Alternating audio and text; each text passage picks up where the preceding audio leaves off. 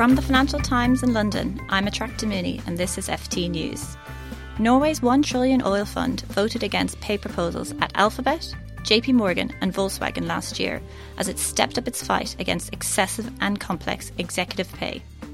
The Sovereign Wealth Fund has added its voice to a growing band of institutional investors calling for more action to curb lavish pay packages. Richard Milne, the FT's Nordic correspondent, spoke to the Norwegian Oil Fund's chief executive this week about what has prompted it to take this stance, and he's here with me in studio to discuss the issue. I'm also joined by Jonathan Guthrie from the FT's Lex team.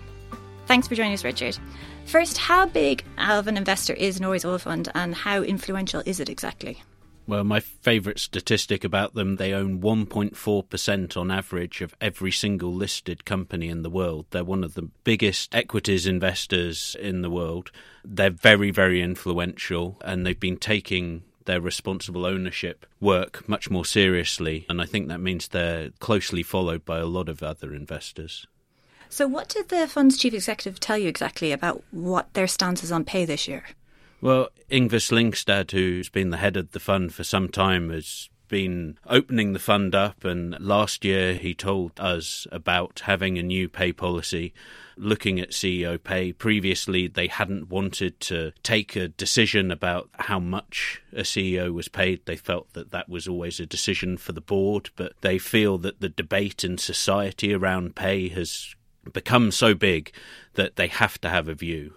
And so where they've moved towards now, they want long-term pay, they want it to be simple, and they want it to be transparent. So he said to me this week that the reasons why they voted against more companies, double the amount of companies than they did the year before, was when it offended those principles, in particular when pay schemes were very complex. So this is an escalation of their old policies? I think we're going to see them more and more. At the moment, they stress that they're very interested in talking to companies, to trying to get a dialogue to explain what the oil fund wants, how they want the companies to behave. They're saying really that the big fight will come in 2 years, I think. But it's clear that they already have started taking some actions. I mean, what they really don't like is long-term incentive plans that are very, very popular, or have been very popular with a lot of companies.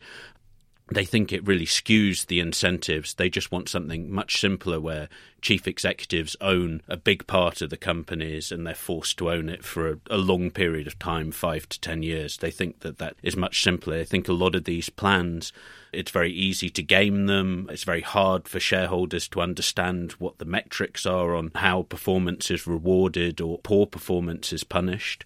So I think they're trying to start the debate. Okay. Jonathan, what are we seeing in Europe, especially around these kind of big pay packages and big bonuses? I think that there's a move against them, particularly in the UK, where you've seen some of the largest packages. People have ratcheted back the amounts that they're paying. There have been a variety of revolts over this.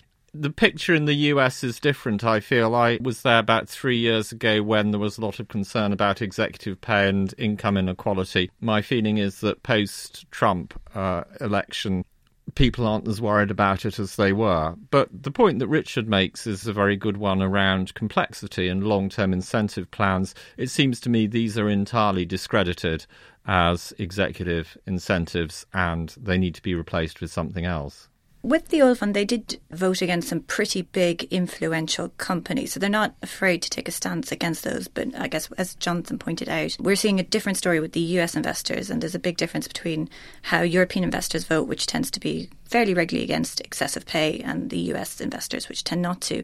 Do you think that that will change over time? Do you think the oil fund's influence could move that along? I mean, they're influential. I'm not sure they're that influential, but I think they also respond to changes in society. And I think the oil fund would say, you know, it's not necessarily always them leading from the front. It's they can see this debate coming. And I think that that means, I mean, you do see it in the US a bit more. You do see that they've gone against some of US companies. And I think there have been particularly on some of the technology companies, there's been more of a discussion than maybe on some of the more traditional companies about just the complexity, particularly of stock schemes and how that works. I mean, they'd have a lot more clout if their investment strategy wasn't such a widespread one, because, as you say, they have enormous wealth, but it's pretty thinly spread across the stock pool, so their individual vote doesn't make a huge amount of difference, really.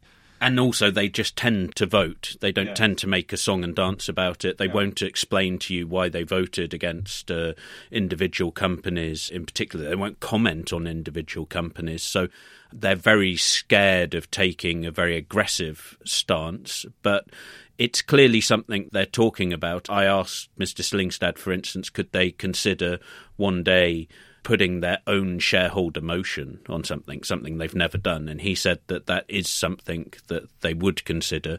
It's a sort of nuclear option for them.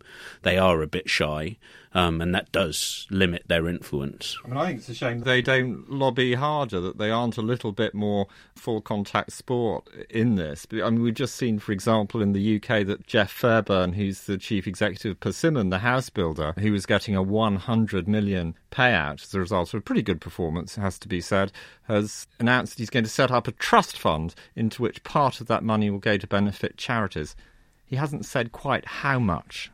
It'll be interesting to know that number. I mean, just to finish, I think Norway it's a democratic country. It's a sovereign wealth fund. I think they're scared that if they're seen to be too vociferous on any one issue, that it's seen as Norway having a particularly sort of Scandinavian moral view on things. They're very keen to keep this discussion motivated by sort of best practice corporate governance, and particularly UK corporate governance. Okay, so a careful approach, but more action likely in the years ahead. Absolutely.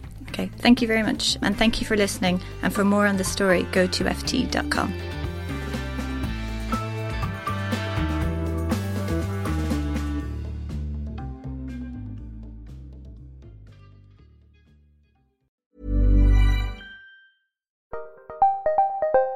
Did you know the Capital Ideas podcast now has a new monthly edition hosted by Capital Group CEO Mike Gitlin? Through the words and experiences of investment professionals, you'll discover who was their best mentor, what's a mistake they made that changed their approach, and how do they find their next great idea. Subscribe wherever you get your podcasts. Published by American Funds Distributors, Inc. Here at Bellingcat, we get to the bottom of things. From a global crisis to an underreported event, we find the facts using publicly available tools and resources, uncovering what is hidden on and below the surface. We connect the dots using social media posts, satellite images, and public records, and empower others to do the same by sharing how we do it. The ability to do so is only made possible by our readers, supporters, and community members. Care to join us? Learn how at bellingcat.com.